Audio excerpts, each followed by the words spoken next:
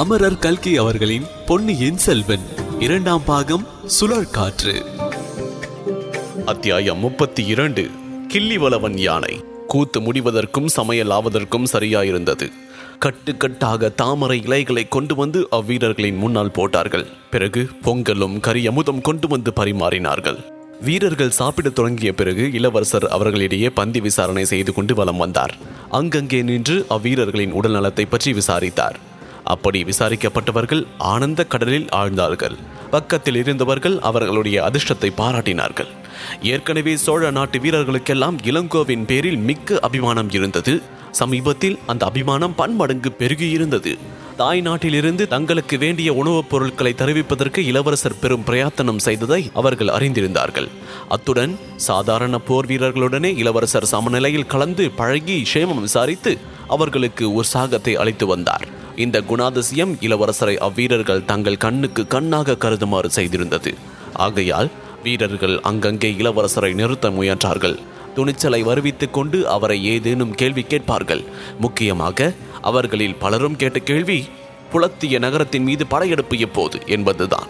இந்த கேள்விக்கு விடையாக இளவரசர் புலத்திய நகரத்தின் மீது படையெடுத்து என்ன பயன், மகிந்தன் ரோகனுக்கல்லவா போயிருக்கின்றான் என்று சிலருக்கு சொன்னார். கொஞ்சம் பொறுத்திருங்கள், மழைக்காலம் போகட்டும் என்று வேறு சிலரிடம் சொன்னார். யுத்தமின்றி சோம்பி இருப்பதில் சில வீரர்கள் தங்கள் அதிருப்தியை வெளியிட்டுக் கொண்டார்கள். வேறு சிலர் தாங்கள் மாதம் ஒரு முறையாவது இவ்விதம் வந்து எங்களை பார்த்துவிட்டு போனால் பொறுமையாய் இருக்கிறோம் என்றார்கள். பந்தி விசாரணை முடிந்ததும் இளவரசர் சற்று ஒதுக்குப்புறமாக அவருக்கென்று அமைத்திருந்த படை வீட்டுக்கு சென்றார். வந்தியத்தேவனையும் ஆழ்வார்க்கடியானையும் அவர் தம்முடன் அழைத்து கொண்டு போனார். இந்த வீரர்களின் உற்சாகத்தை பார்த்தீர்கள் அல்லவா? தஞ்சையிலிருந்து மட்டும் தகுந்த ஒத்துழைப்பு கிடைத்திருந்தால் இதற்குள் இந்த இலங்கை தீவு முழுவதும் நம் வசமாயிருக்கும். அருமையான சந்தர்ப்பம் வீணாகி போய்விட்டது. இங்கே மழை காலத்தில் யுத்தம் நடத்த முடியாது. இன்னும் 3-4 மாதம் நம் வீரர்கள் சும்மா இருக்க வேண்டியதுதான் என்றார். இதை கேட்ட திருமலை, இளவரசரே, தாங்கள் இதை பற்றி கவலைப்படுவது வியப்பாயிருக்கின்றது. அங்கேயோ சோழ சாம்ராஜ்யத்துக்கு பேரபாயம் நேர்ந்திருக்கின்றது.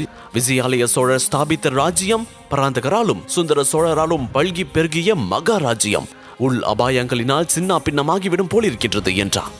ஆம் ஆம், நீங்கள் இருவரும் முக்கியமான செய்தி கொண்டு வந்திருக்கின்றீர்கள். நான் என்னுடைய அற்ப கவலையை வெளியிட்டுக் கொண்டிருக்கின்றேன். நல்லது, இப்போது நீங்கள் சொல்ல வேண்டியதையெல்லாம் விவரமாக சொல்லுங்கள்.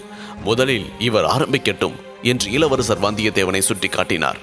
வந்தியத்தேவன் உடனே தன் கதையை தொடங்கினான். காஞ்சியிலிருந்து தான் புறப்பட்டது முதல் கண்டவை கேட்டவை எல்லாவற்றையும் கூறினான். பற்பல அபாயங்களிலிருந்து தப்புவதற்கு தான் புரிந்த சாகச செயல்களை குறித்து அதிகமாக விஸ்தரிக்க விரும்பாதவன் போல காட்டிக்கொண்டு அதே சமயத்தில் தன் பிரதாபங்களை வெளியிட்டான். கடைசியில், ஐயா, தங்கள் அருமை தந்தையாரை சிறையில் வைத்திருப்பது போல் வைத்திருக்கின்றார்கள். நெருங்கிய பந்துக்களும் பெருந்தர அதிகாரிகளும் சிற்றரசர்களும் சேர்ந்து பயங்கரமான சதி செய்கின்றார்கள். இதனால் எல்லாம் தங்கள் சகோதரி இளைய பிராட்டி பெரு கவலையில் ஆழ்ந்திருக்கின்றார். ஆகையால் தாங்கள் உடனே புறப்பட்டு என்னுடன் பழைய அறைக்கு வர வேண்டும். ஒரு கணமும் தாமதிக்க கூடாது என்று முடித்தான். பிறகு ஆழ்வார்க்கடியான் தனது வரலாற்றை கூறினான். வந்தியத்தேவன் கூறியவற்றை எல்லாம் அவனும் ஆமோதித்தான். அத்துடன் திருப்புறம்பியம் பள்ளி படையருகில் நள்ளிரவில் நடந்த கொலைக்காரர்களின் சதியை பற்றியும் கூறினான். சோழ நாட்டு நிலைமை இவ்வளவு அபாயகரமாயிருப்பதால் தற்சமயம் இளவரசர் அங்கு வராமல் இருப்பதே நல்லது என்று முதன் மந்திரி சொல்லி அனுப்பிய செய்தியை மறுபடியும் வற்புறுத்தி கூறினான். தாங்கள் சோழ நாட்டுக்கு தற்சமயம் வராமல் இருப்பது மட்டுமல்ல, இங்கேயும் படையெடுப்பை மேலும் விஸ்தரித்துக் கொண்டு போக வேண்டாம் என்று முதன் மந்திரி கேட்டுக்கொள்கின்றார். படைகளை எல்லாம் திரட்டி வட இலங்கையில் சேர்த்து வைக்க வேண்டும் என்று கேட்டுக்கொள்கின்றார். சதிகாரர்கள் சீக்கிரத்தில் வெளிப்பட்டு வந்து தங்கள் உண்மை சொரூபத்தை காட்டுவார்கள். அச்சமயம் இப்போது இலங்கையில் உள்ள படை மிக உபயோகமாயிருக்கும் என்று முதன் மந்திரி அபிப்பிராயப்படுகின்றார். பாண்டிய நாட்டில் தற்சமயம் உள்ள கைக்கோளார் படை, வன்னியர் படை, வேளார் படை மூன்றும் இளவரசருக்காக உடல் பொருள் ஆவியை அர்ப்பணம் செய்ய காத்திருக்கின்றன. இதையும் தங்களுக்கு தெரிவிக்கும்படி முதன் மந்திரி எனக்கு கட்டளையிட்டார் என்றான் ஆழ்வார்க்கடியான்.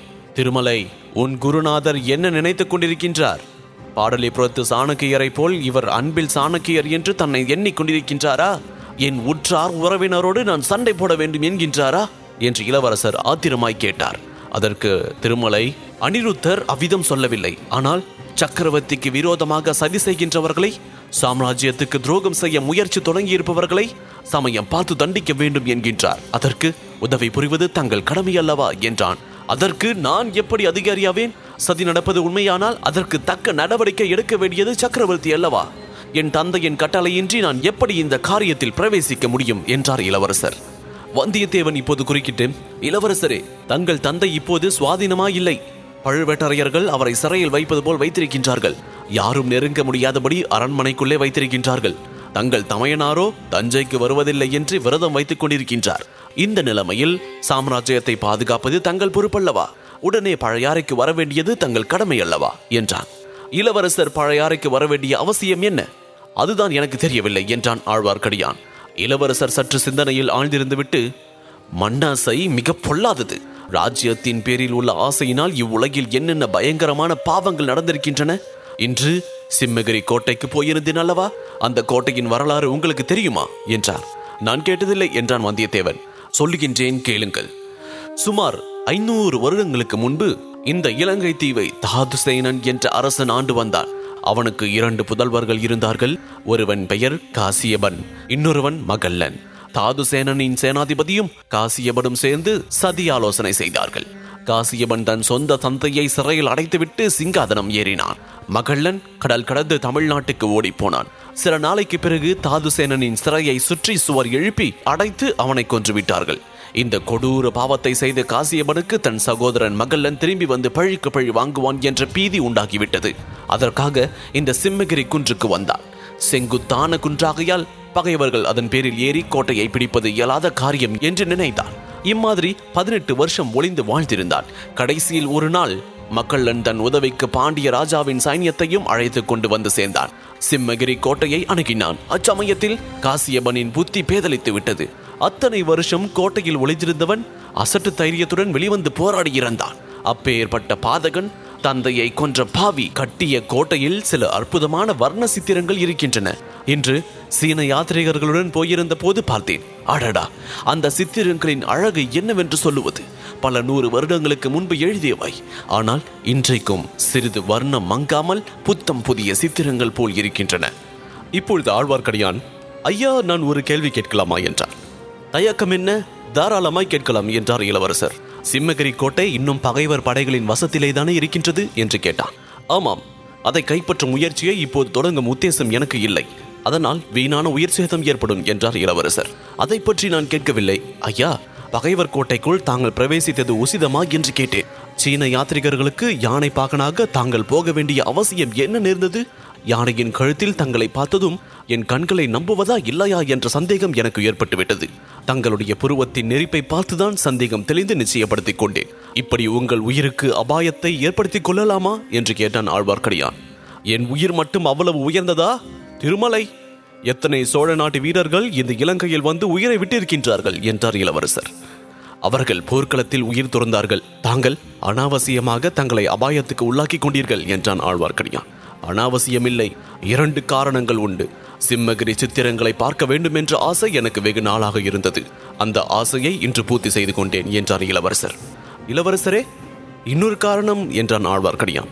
பார்த்திப பல்லவர் திரிகோண மலையில் வந்து இறங்கிய உடனேயே எனக்கு செய்தி கிடைத்தது. அவரை இன்று பார்க்க விரும்பவில்லை. ஏனெனில் என்று இழுத்தார் இளவரசர். ஏனெனில் என்றால் என்றான் ஆழ்வார்க்கடியான். மாதோட்டத்துக்கு முதன் மந்திரி வந்திருக்கிறார் என்பது எனக்கு தெரியும். அவரிடமிருந்து செய்தி வரும் என்று எதிர்பார்த்தேன். 2 மூத்தவர்களிடமிருந்து செய்தி வந்தால் முதலில் கிடைக்கின்ற செய்தியின் படிதான் நான் நடந்தாக வேண்டும் என்றார் இளவரசர்.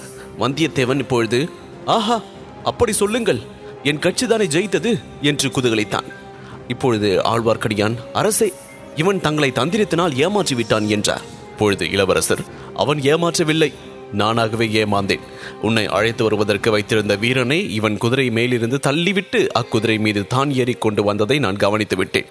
இவனுக்கு ஒரு பாடம் கற்பிக்க விரும்பினேன் என்றார் இளவரசர். இப்பொழுது வந்தியத்தேவன், நல்ல பாடம் கற்பித்தீர்கள். ஒவ்வொரு பாடமும் ஒரு மடங்கு நிறை இருக்கும். இப்போது நினைத்தாலும் என் முதுகும் மார்பும் வலிக்கின்றன. ஓலை கொண்டு வந்த தூதனை இப்படித்தான நடத்துவது? போனால் போகட்டும், தாங்கள் மட்டும் என்னுடைய பழைய அறைக்கு வருவதாயிருந்தால் என்றான் வந்தியத்தேவன். இப்பொழுது இளவரசர், எனக்கு ஒரு பழைய பாடல் ஞாபகம் வருகின்றது. திருமலை, என் முன்னோர்களில் பெருங்கிள்ளி வளவன் என்று ஒரு மன்னர் இருந்தார். அவரிடம் ஒரு அதிசயமான யானை இருந்தது. அதன் ஒரு கால் காஞ்சியில் இருக்கும், இன்னொரு காலினால் தஞ்சையை மிதிக்கும், மற்றொரு கால் இந்த ஈழ நாட்டை மிதிக்கும், 4வது கால் உறையூரில் ஊன்றி நிலைத்திருக்கும் என்றார்.